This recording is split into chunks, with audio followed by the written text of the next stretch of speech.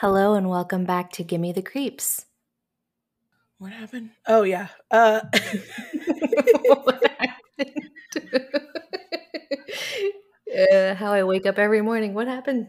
I legit am like in a cloud right now. Like I can't.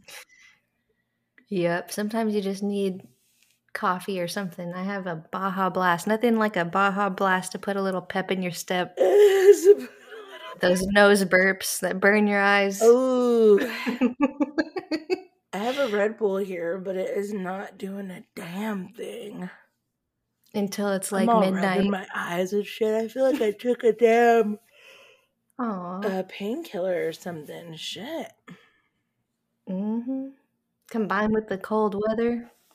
Dude, nope. I'm gonna get so sidetracked if I tell you that story. So Oh, okay. Let us jump right in. It is a part 2 after all. yes, this is a part 2 to the Delphi murders. If you haven't listened to that first part, go back to not last week, the week before, and that's part 1. And here we go with part 2. Wonderful. So we're going to kick off with the investigation. So on February 13th, 2017, which was a Monday, the girls were reported missing to the Delphi Police Department and Carroll County Sheriff's Office around 5:30 p.m. Police, deputies, Department of Natural Resources, and firefighters of 100 to 200 strong searched the trails. They also had aerial searches and sniffer dogs either late that night or early in the morning. And the dogs had to be brought in from Illinois. So they attempted phone pinging, which is now a debated topic. In this case, and unfortunately, there isn't much to it, like to learn. But Mike Patty, who was the grandpa, I think. Yeah, I think he was the grandpa.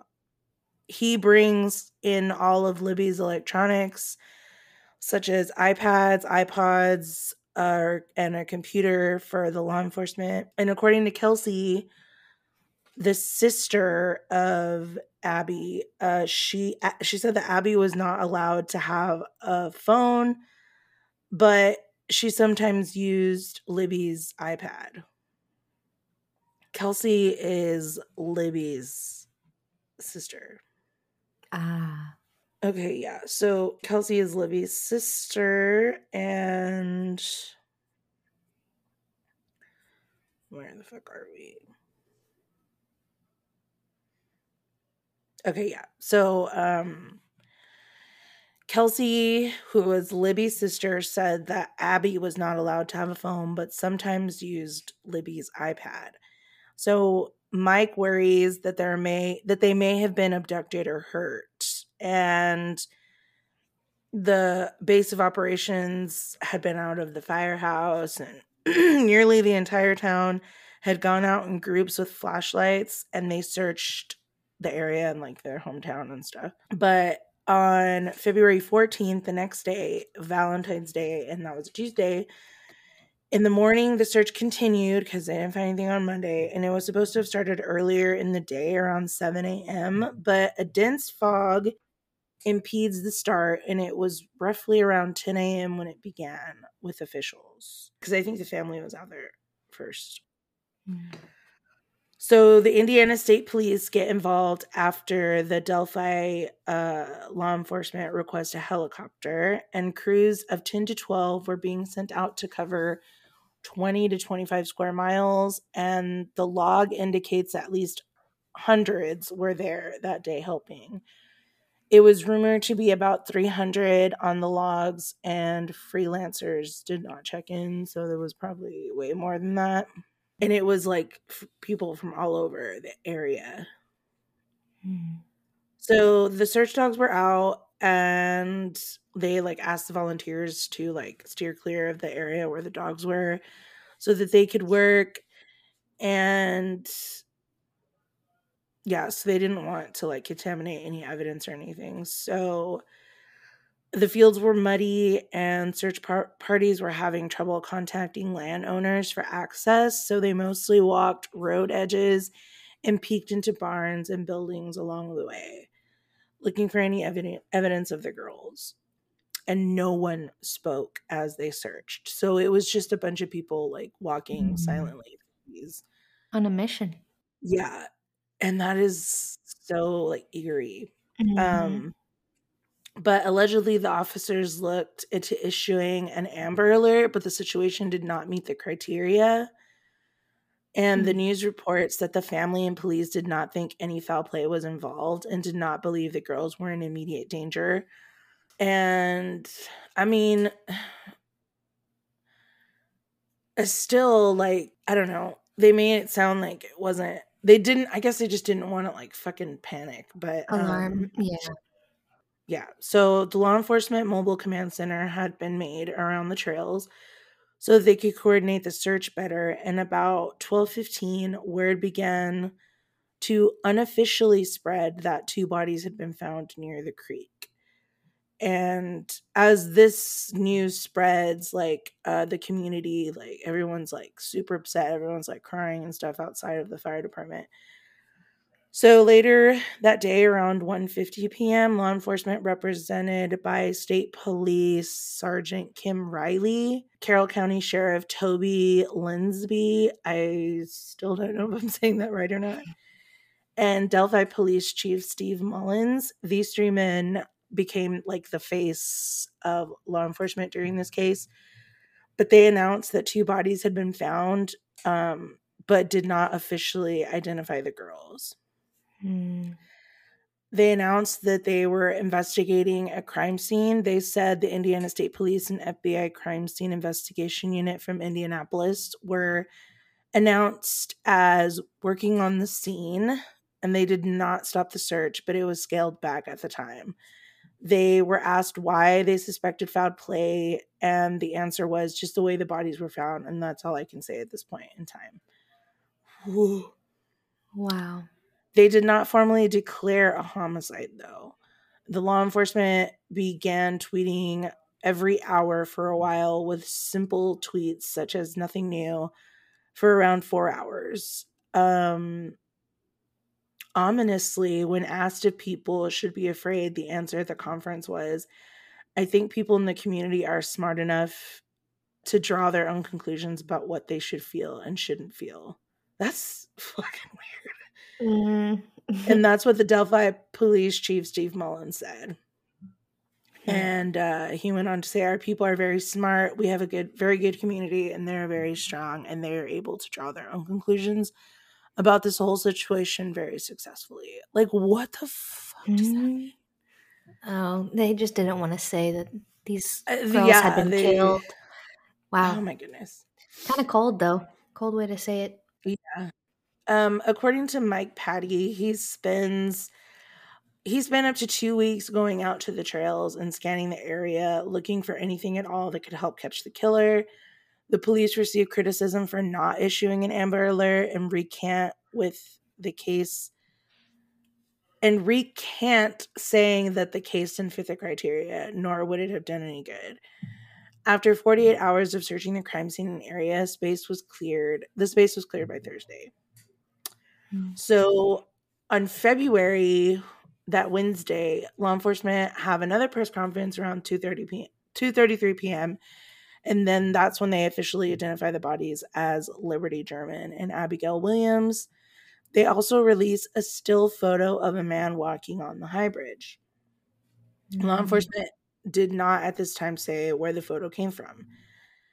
This photo has been worked on by some very big name companies, but it has not been able to be enhanced. They announced that they would like to talk with him, and they also say they want to speak with anyone parked at the High Bridge Trail on February 13th between 1 p.m. and 5 p.m. Anyone that took pictures that day or was just on the trails to come forward and immediately. They also officially announced this as a homicide investigation, and they don't have suspects in custody, but don't believe that there is a threat to the community. There is someone out there that did this crime, and we're going to track them down, Sheriff Toby Linsby said. Folks should continue with business as usual, but be more mindful and watch your surroundings a little closer. So in the same article, Sergeant Jim Riley had a quote many assumed had a deeper meaning. I think people need to be cautious and careful, Riley said. Parents should make sure they know where their children are and what their children are doing, and if nothing else, know what's going on in their lives. That's the most important thing I can say at this time. He advised parents to keep an eye on their children, whilst the Carroll County Sheriff's Department said there was no immediate danger. So that's great. Yeah. And there was an FBI team still working on the crime scene on this day, and in a Twitter feed there were photos of the Lafayette and Typee dive teams launching a boat near the crime scene. In the following days, law enforcement from across the state and FBI traveled to Delphi to aid with investigations and sort through tips. They also had a tip line set up and a command center. After having people start showing up at the law enforcement building in person to tell tips, they started working on setting up a tip line or a tip hotline. Department of Homeland Security brought in a special communications disc to help with the tip line. Police scrutinized the cell phone, Twitter, and Facebook of Abby and Libby. What? Like, analyzed? Yeah, maybe that was a typo, I guess. The FBI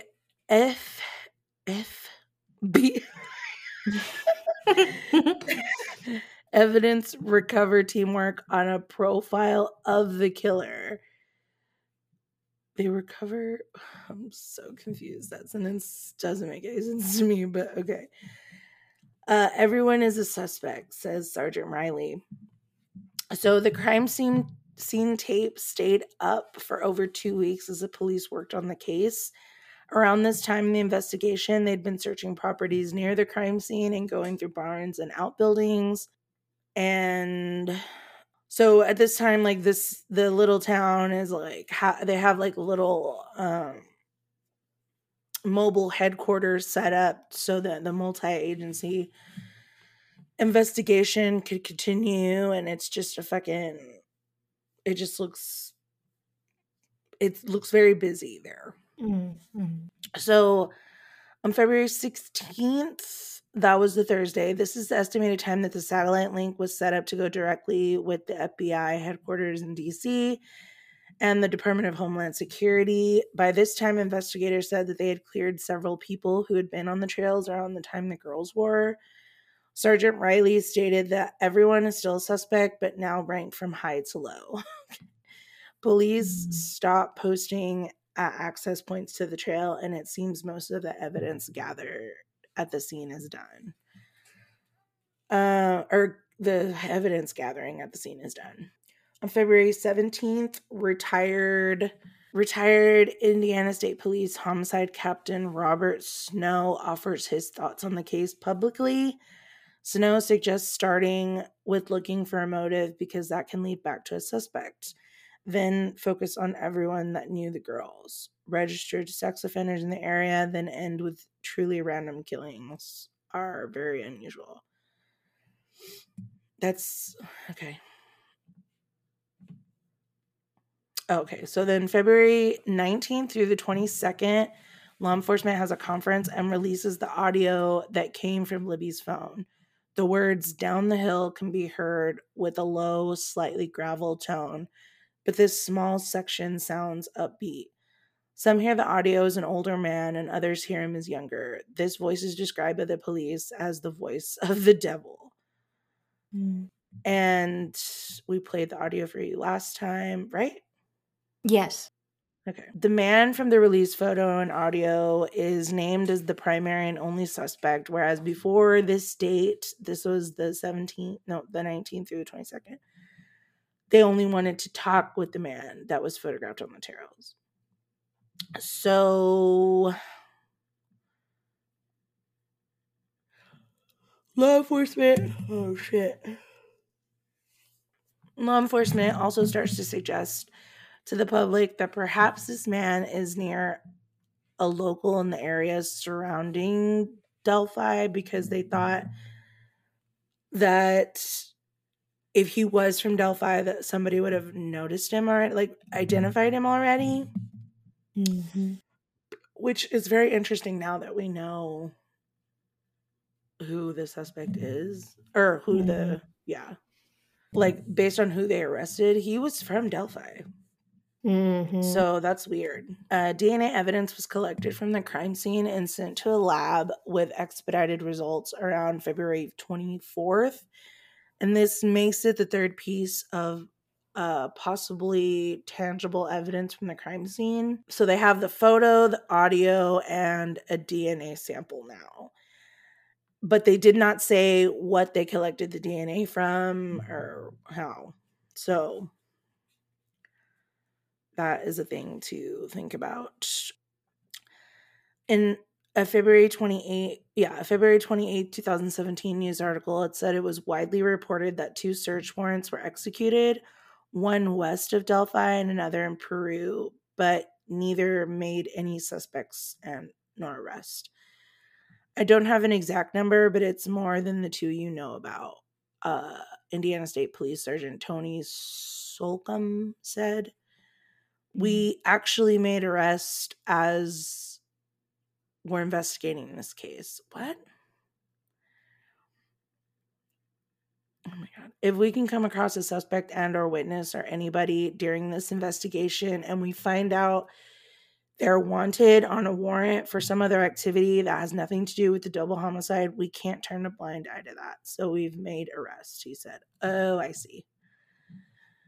And they also reached out to the community who may not watch the news or social media, and set up a checkpoint to pass out over 1,000 paper flyers. Okay. On March 1st, former Indianapolis Colts punter Pat McAfee and team owner Jim Irsay donated $97,000 to reward fund. The reward got up to $230,000 for information leading to the arrest of the prosecution of the murder.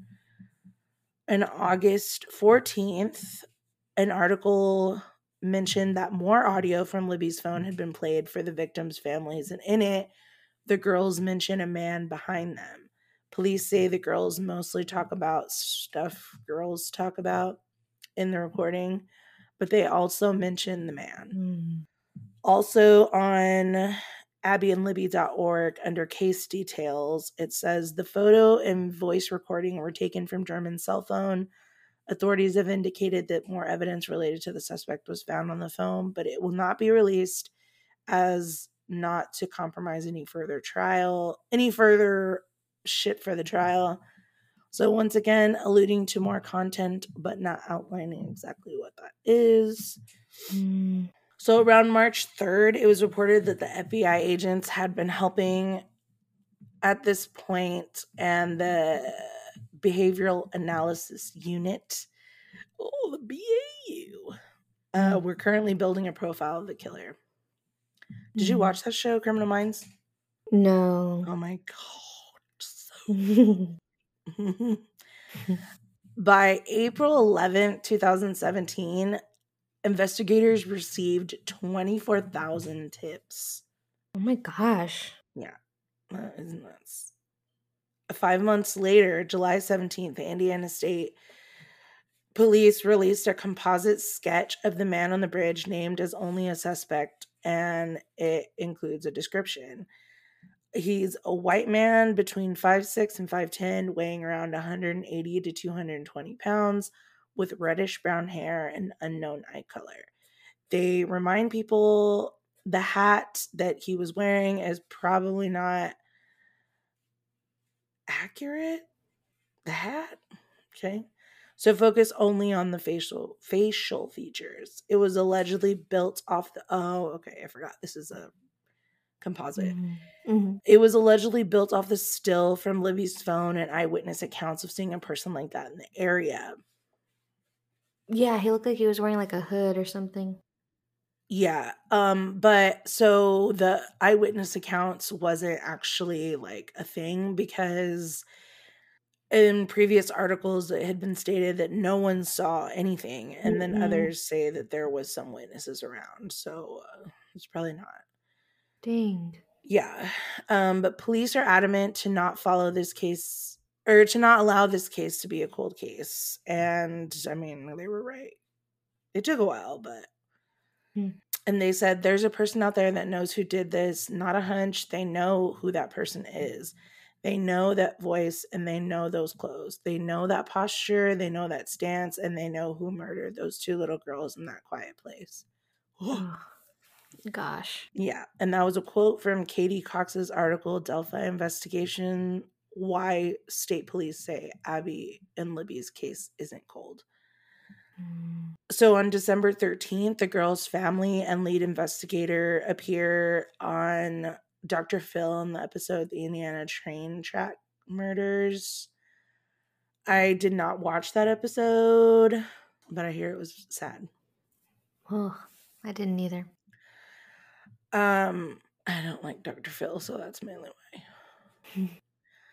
On February 11th or 12th, 2018, almost a year later, the Georgia Bureau of Investigations and other FBI field offices continue to lend their expertise. There are at least one or two tips being turned in a day at this point, and multiple agencies are still working, even though some return to home departments. Sheriff Linsby is adamant it's not a cold case because a true cold case has nothing left to follow. Linsby said a few of the tips about the apartment wound up being about the investigation wound up that they would be getting close to getting the killer, but refused to expand and what those particular tips were. I fall back into the fact that when we get that one piece of evidence, and we're going to get it, we're only going to get one shot at a conviction. That's smart though. Like, you don't want to fuck it up, so you're just holding as much information as you can to yourself. Yep. That's crazy that they've been able to do that. Right. So on the 1-year anniversary, the law enforcement release another press conference that runs about 20 minutes, and there was no new information on the case being released. However, they offered comfort to the public and urged them to try and keep this case close. Dang it. They urged them to try and keep this case front and center in the news. Law enforcement says that they brief Governor Holcomb regularly on the case and say that cost is of no matter. Indiana State Police Superintendent Douglas Carter again points out how obviously personal this case is to him. He says because the girls are everybody's daughter and the evil shouldn't be a standard. He invites questions, but says he won't be answering anything to do with the investigation process, tactics associated with the investigations, and what only the killer would know that we know.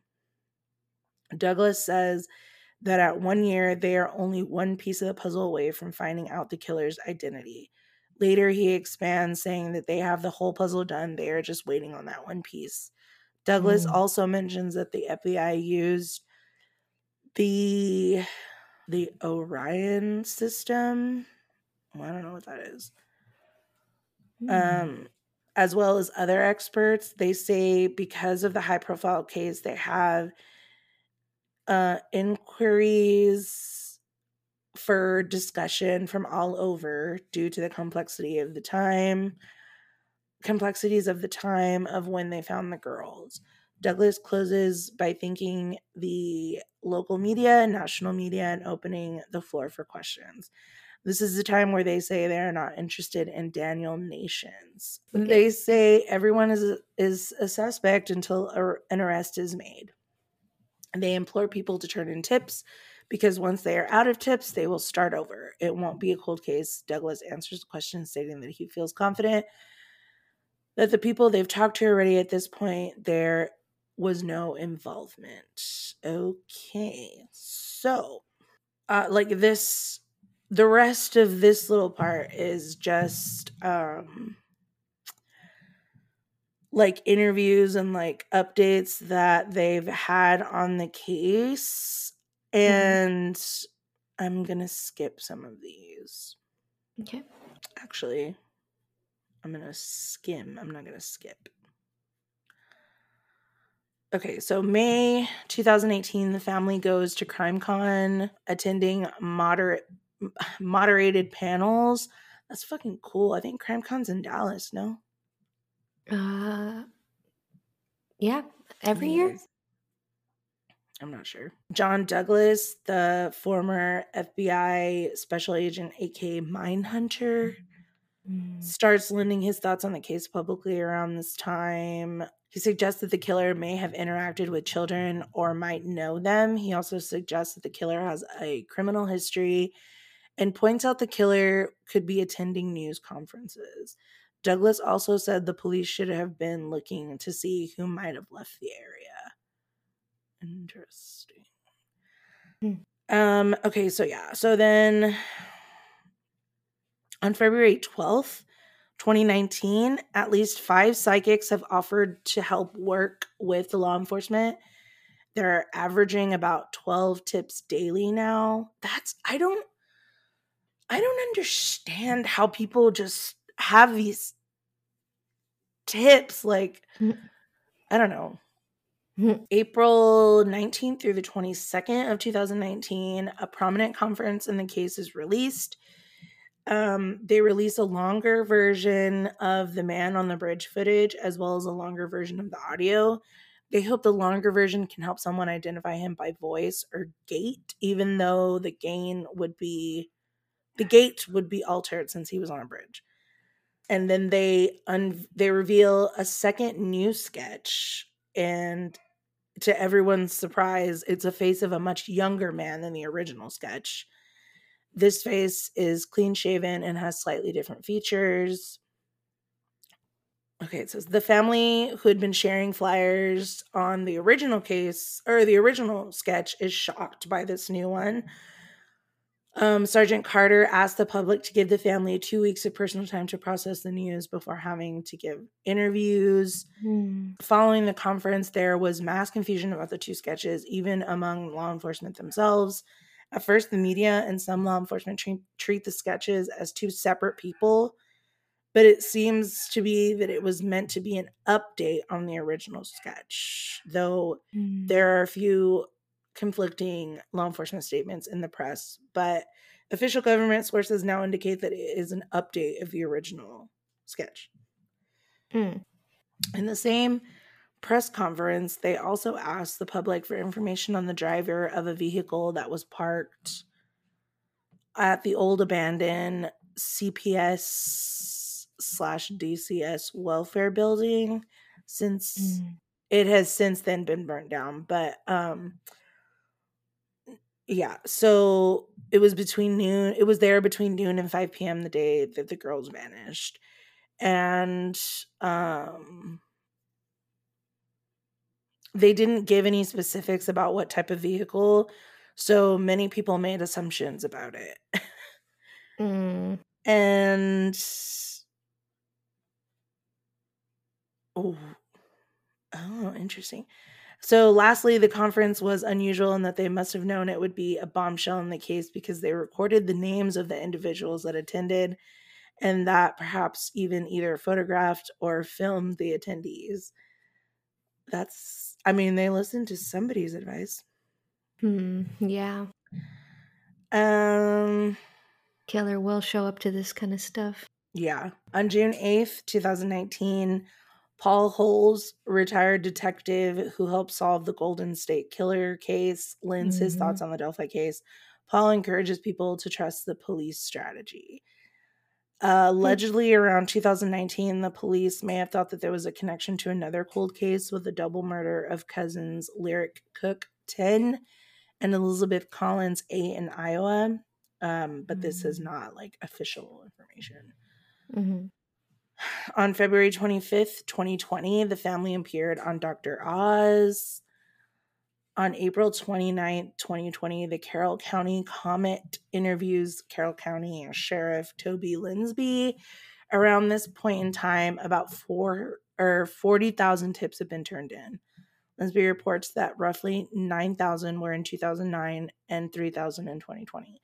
In this interview, Linsby mentions there is DNA and alludes to fingerprints, but does not say whose DNA or fingerprints, and mentions that things like that are not like TV and aren't always simple. Linsby works to dispel myths and rumors in this interview and says the girls had been killed on the property they had been found on. Linsby also goes on to state that it has not been ruled out that there may have been one or more killers. Linsby, who received criticism for calling off the search the first night, admits that there could have been mistakes early in the case that caused investigators to overlook some early leads. Things he said are being looked into now. Linsby believes the perpetrator will be a well-known community member. Linsby also addresses the two sketches and says that they were supplied by two different people near the scene that day, but both images are of the person of interest. That's interesting. Does he mean like they could have found them sooner? Just if they hadn't called off the search? Yeah, I don't know. But I like how now they know that he'll be a well-known community member, because that ended up being true. Right. I mean, I guess they would have had to have been for them to feel comfortable enough to kill two girls from the community. August 23rd, 2020, a small update on the case comes to light when one investigator, a former prosecutor, Robert Ives, reveals that there were 3 odd signatures that were a part of the murder or done by the murderer. Some speculate that this could be the quote-unquote a lot of evidence that was left at the scene. Robert Ives discusses this during a podcast, which is the HLN podcast Down the Hill, the Delphi Murders, and says the scene may have been staged, but it was nothing like he had ever seen before, and it was bizarre and shocking. Ooh. Ugh. Retired FBI profiler Mary Ellen O'Toole weighed in on this case as well in the same podcast and said that the signature is a satisfying behavior to the offender, and staging is often done by somebody who knows the victim. Ives also said that at first, dozens of search warrants and subpoenas were issued seeking cell phone locations and phone identities, but the law does not allow bulk collection of data like that without cause that a particular phone was involved. The full video from Libby's phone has not been released. More than 20 people have been arrested on unrelated charges because of the investigation. At least 25 different departments have offered to help. In 2021, there were no updates. And I think they did a little, what is it called? Press conference? Yes, but just to say that there was nothing new. Yeah. So I'm going to go into the girls and then into the suspects and where we're at now. Perfect. Abby, or should I leave it at the end? I think I'll leave the girls for the end. I'll do the suspects and then the girls. Here we go. So all of these suspects have been cleared according to law enforcement, maybe except for the bridge guy, but who it will end up being, what was his name? Richard Allen. But like the people's actual names, like these people have been cleared. I'm adding them in there just because they were part of the investigation. Yes, just because they were part of the investigation. So, and who knows, maybe nope. I know. Okay. Okay, so the first suspect was the bridge guy, the man that can be seen with his hat down and walking across the bridge. The footage of him saying guys down the hill. This man has been named a suspect. Very little info has been released about him except for Granny Still, the audio, which was released a second time with a slightly longer clip, and some footage of him walking also re-released with a longer clip. He was a white man between 5'6" and 5'10", weighing 180 to 280 pounds, with reddish brown hair and unknown eye color. The younger guy, which is the new sketch, he was named a suspect in April 2019 when they released that new sketch. He's described as 18 to 40 years old and may look younger than he actually is. This new sketch, nope.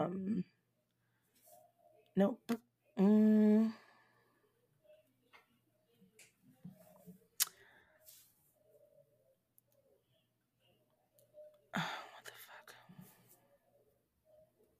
Okay. So the shortest explanation for why there are two sketches and why they're saying that one's updated and other people are saying it's just a new person entirely is that there were two different witnesses who had seen the same man in different ways. Yeah. So Master Trooper Taylor Bryant said that the sketch was drawn 3 days after the girls had been found. So also the sketch is not a photograph, so it's like close as they can get. And then the police still asked for information about the driver of the vehicle parked at the offices and that had burned down or whatever, but I guess they never found anything about that because nothing else was said about it. So the next suspect is Ron Logan. He was 77 at the time of the murders. He was the private property owner. He was investigated but never named as a suspect. It seems the tragedy affected him deeply. To have something like this in your own house, your own home, I just can't get my mind around it yet. It's really difficult, said Logan. I can't comprehend it. A look at the property where the bodies of two missing teen girls were found. WRTV article says that Logan was buying tropical fish at the time of the murders and was sentenced to 2 years for operating a vehicle after being a habitual traffic offender and a drunk driver.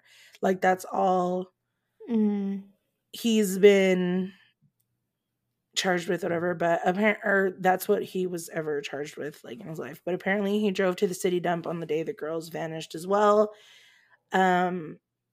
He was arrested in 2017 on an unrelated charge, but then was cleared of any of that. But his house was searched extensively, like the whole property, his garage, outbuilding, barn, fields, and wooded area. It was searched twice in response to rumors and also inconsistencies in Mr. Logan's story.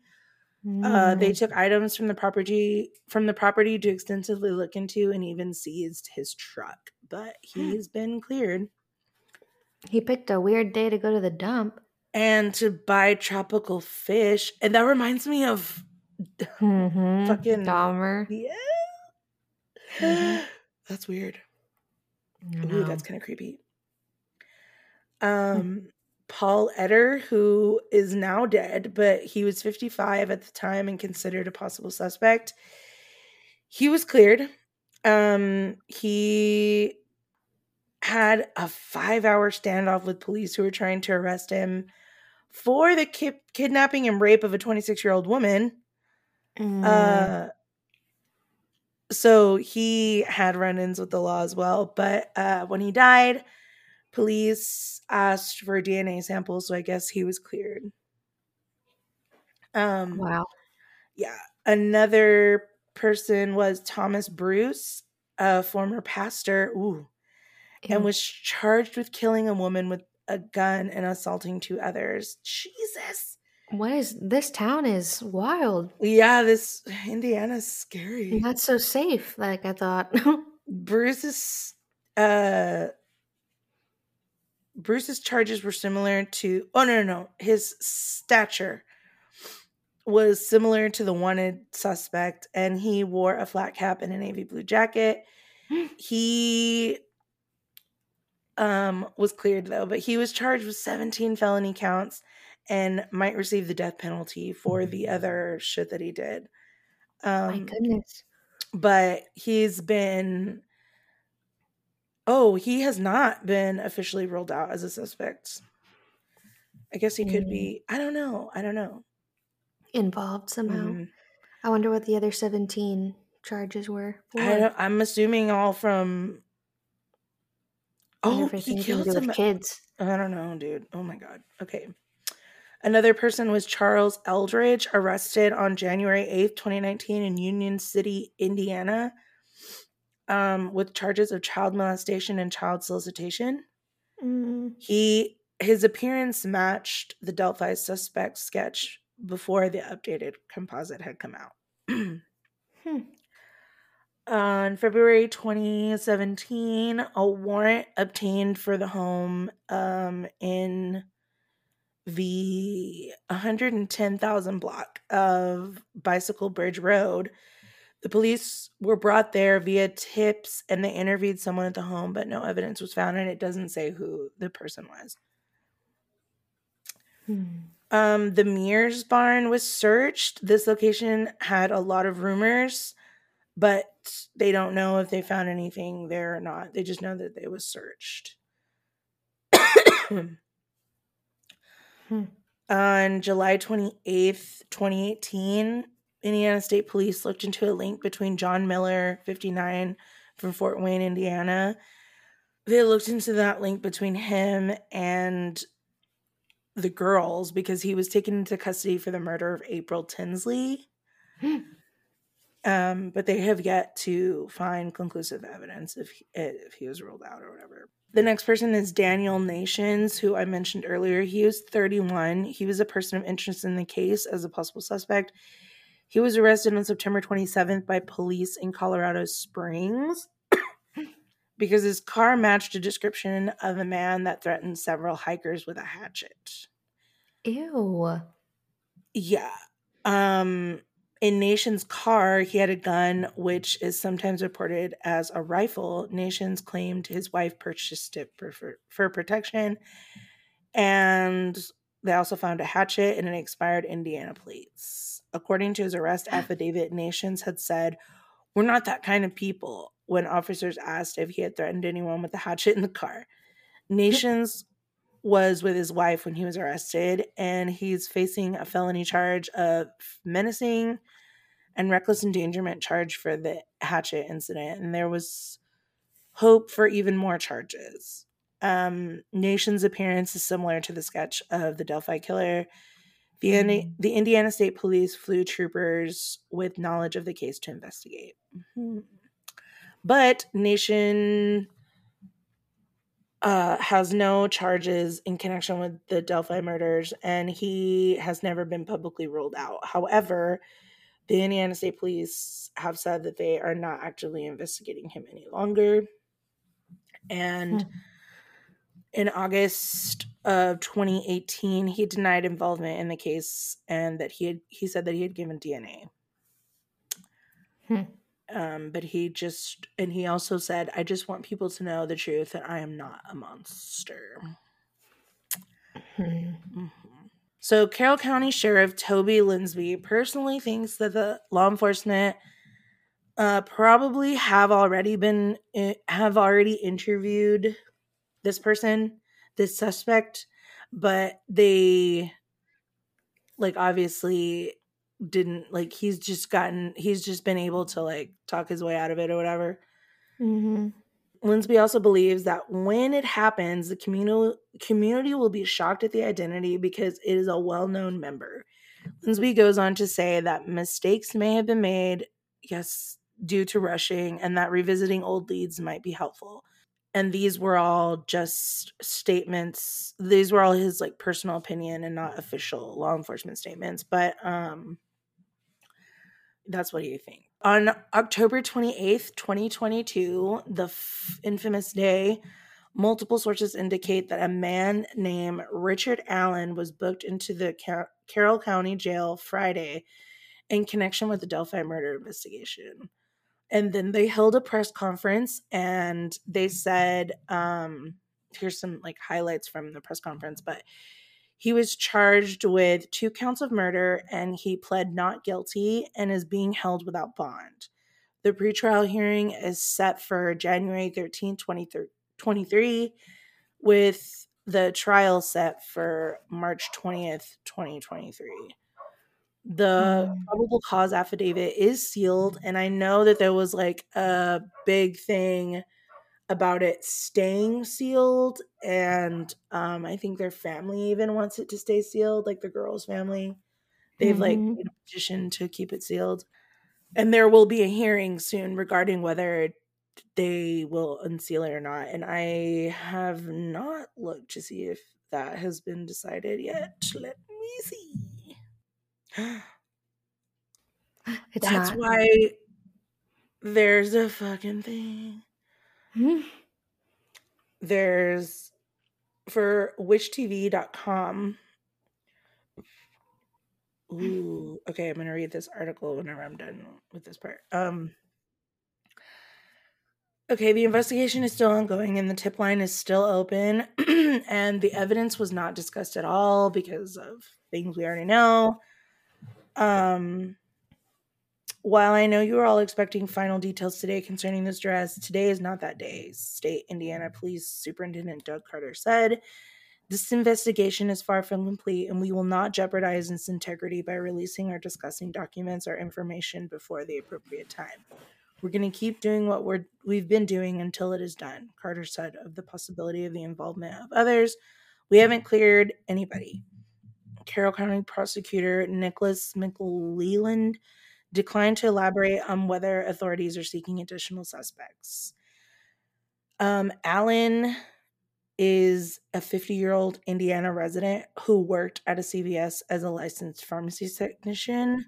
It's concerning that he's a local guy, Carroll County Prosecutor Nicholas McLeland said during a news conference on Monday. He even once processed photos at the CVS for Libby's family, her grandmother told reporters, and creepily, the posters, the suspect posters, the fucking what are they called? The sketches of the fucking suspect, like he's literally in a picture with that flyer on the background, like in it's the background. right in his face. And a comment from a local resident said he just blended right in. You wouldn't even suspect the guy. He was always nice. Anybody would tell you that. And another local said, and you'd never think in a million years. Yeah, no shit. Damn. So this article says that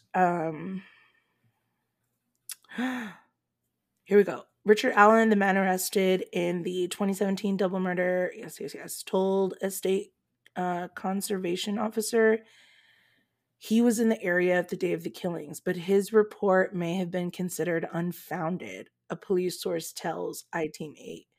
Allen, a 50-year-old resident of Delphi, went to the conservation officer right after the teens' murders on February 13, 2017, and he said he was on the Monin, I don't remember what we said, hybrid afternoon, but didn't see the 2 girls, the source says. Yes. So Allen's statement was forgotten until recently when Indiana State Police became frustrated with the status of the investigation and asked a group of investigators to look over files related to the case. Allen was recently moved from the White County Jail to a state-run facility for his own safety. Last week, this was 3 days ago that this article was written. Last week, Allen submitted a handwritten letter asking a Carroll County judge for a public defender. On Monday, court records say Andrew Joseph Baldwin from Franklin, Indiana, from a Franklin, Indiana law firm, and Bradley Anthony Rossi of Logan Sport was added as a public defender for Allen. Rossi will be the lead attorney and Baldwin will be co-counsel.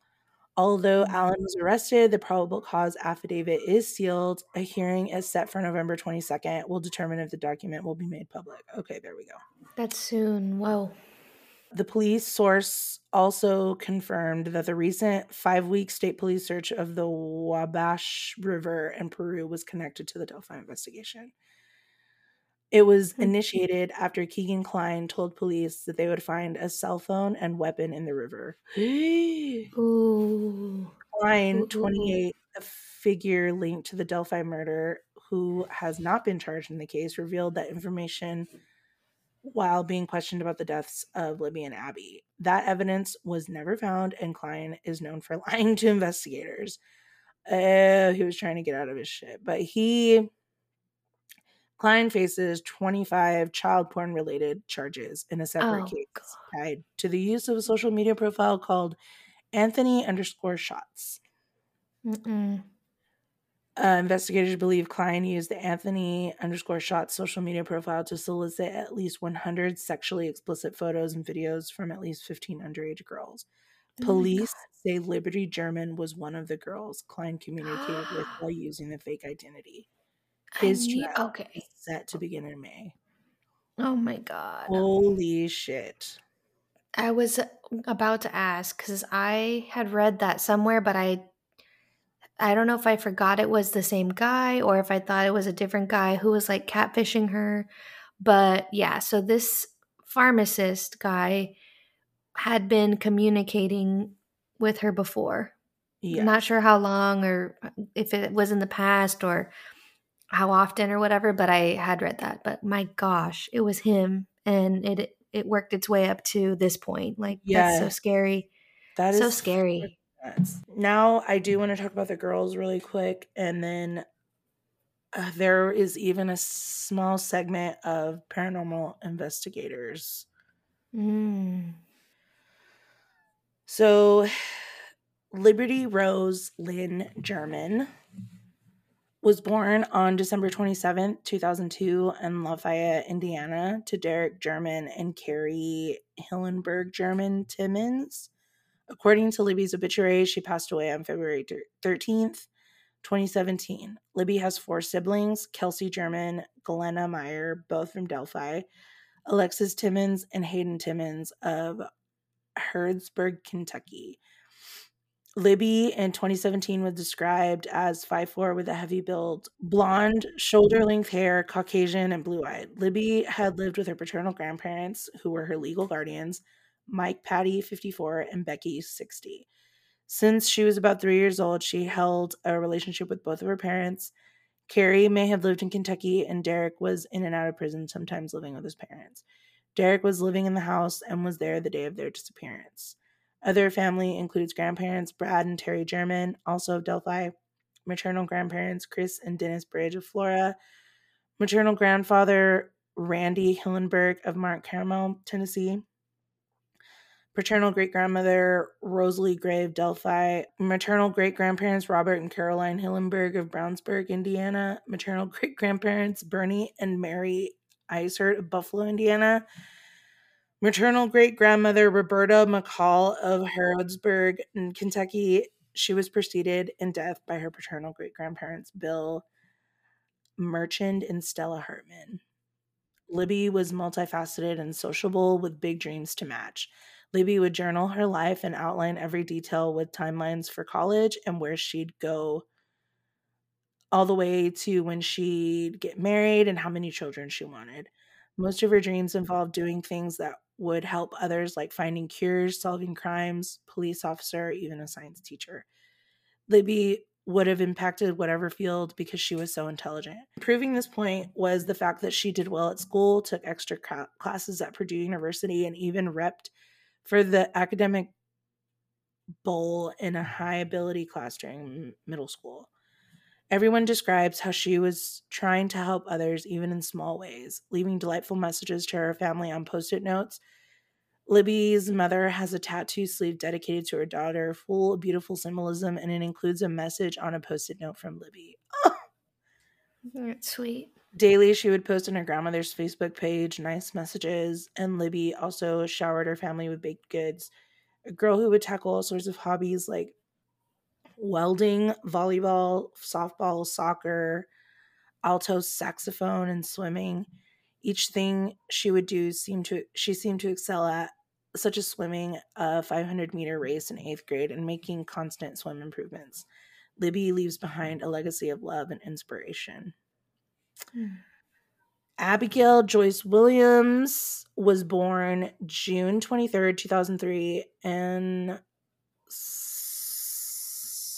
Sault Ste. Marie, Michigan, to Anna M. Williams and an unknown father. Anna was only 19 years old when she had Libby, and the two grew up together. Abby was an only child and lived with her mother and grandmother in Delphi. According to her obituary, Abby passed away on February 14th of 2017. However, her tombstone says 13th of February 2017. Abby held relationships with her extended family. She's described as 5'4" with a small build, about 100 pounds, medium blonde hair, hazel eyes, and Caucasian. I'm not going to list all of her family. I'm sorry, but there's just so many. Abby was a gentle girl with dreams of wanting to help and care for people and animals. Abby wasn't as sure of what she wanted to do with life exactly, but had all the potential and support to explore. Abby's friends said that she also wanted to get into forensics and police work. Abby's family said she cared and loved all animals, including the stray cat Bongo her mother was allergic to. Abby had a fun sense of humor and described her job as a taste tester at Pizza Hut. Day was dawned with a smile, and she lit up the hearts of those around her with her acts of kindness. Abby did arts and crafts, knitted hats for newborns, made hats, and enjoyed sports like volleyball and softball. Abby liked to camp, swim, ride ATVs, fishing, and hike, or just be outside. An avid reader, one of her prized possessions had been her Kindle and a large reading count in her English or in her language arts class.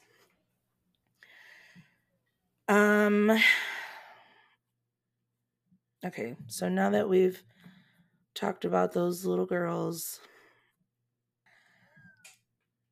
there was some paranormal investigators that have visited this, but I don't know how I feel about it. But it says paranormal investigator Rocky Foreman went out on February 15th, 2017 to do a remote spirit box reading.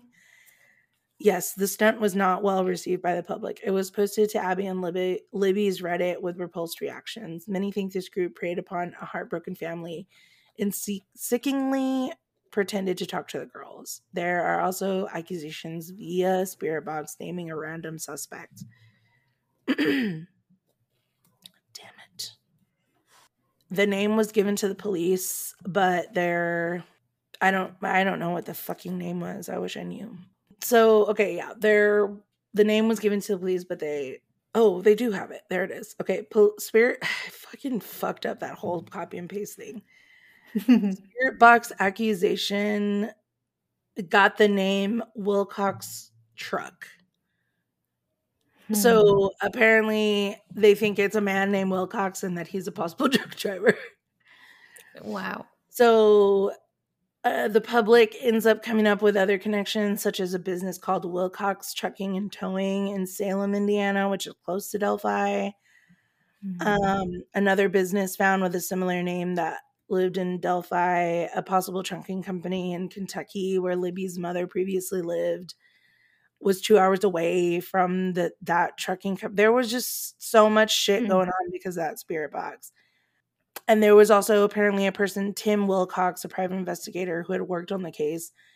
And the spirit box said other names like Steve. So people put them together. And so there's just a whole fucking fuck nut of shit that people came up with because of that. Yeah. And of course, aside from those paranormal investigators, there are others that have tried to participate, especially on YouTube and Facebook. On Facebook, several instances where psychics have attempted readings from crime scene location photos. And then the 5 psychics that did try to offer their help. It's just pure.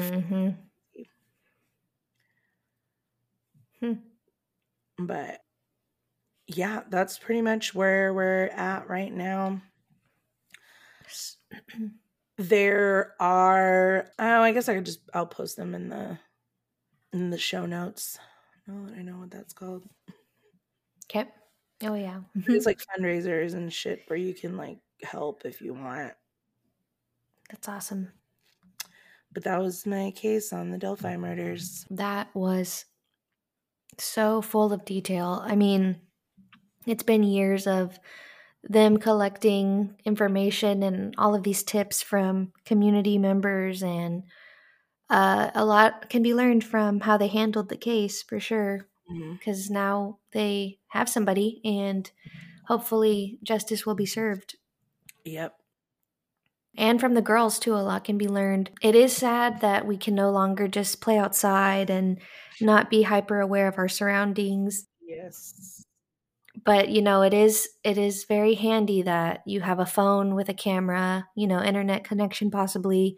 You can always, call someone or record a video, and hopefully it'll make its way back if anything were to happen. So that is one plus, although the outcome is not what anyone would hope for Right. sure. Absolutely. They were smart. They thought on their feet, which breaks my heart, that in their last moments, they had, they thought to record and maybe it'll be okay, Yeah. Well, I'm not sure if they ever will share what happened to the girls. A part of me hopes that they never do, because not only do we not want to know out of respect for the family, but just so that their memory isn't tarnished by that last image. Right. Especially if, how you mentioned, he, possibly staged their bodies, which is very cruel and just horrible. And I'm glad that they didn't share any details, because that's what he would have wanted, to be known as like the Gainesville Ripper, and he posed those bodies and stuff like that. It's just sickening. So it is a very heartbreaking case, but like we said, the next date to find out any information will be November 22nd, where they will decide if it will be sealed or not. And also the trial dates are coming up in a few months in the next year. So January, we'll keep our eyes and our ears open. Yes, ma'am. And don't forget, guys, I mean, these signs, there's always a killer's first time killing, and this guy could have gone on to keep killing if he felt safe, So see something, say something. It always pays off. Yep. Well, guys, that'll do it for this week. We hope you guys enjoyed part 2 of the Abby and Libby episodes. Make sure you join us next week, and we will bring something creepy your way. And happy holidays. Forgot to mention, got the holidays coming up. Stay safe. Enjoy your loved ones, and we'll see you guys next week. Thanks for listening. So, did we give you the creeps?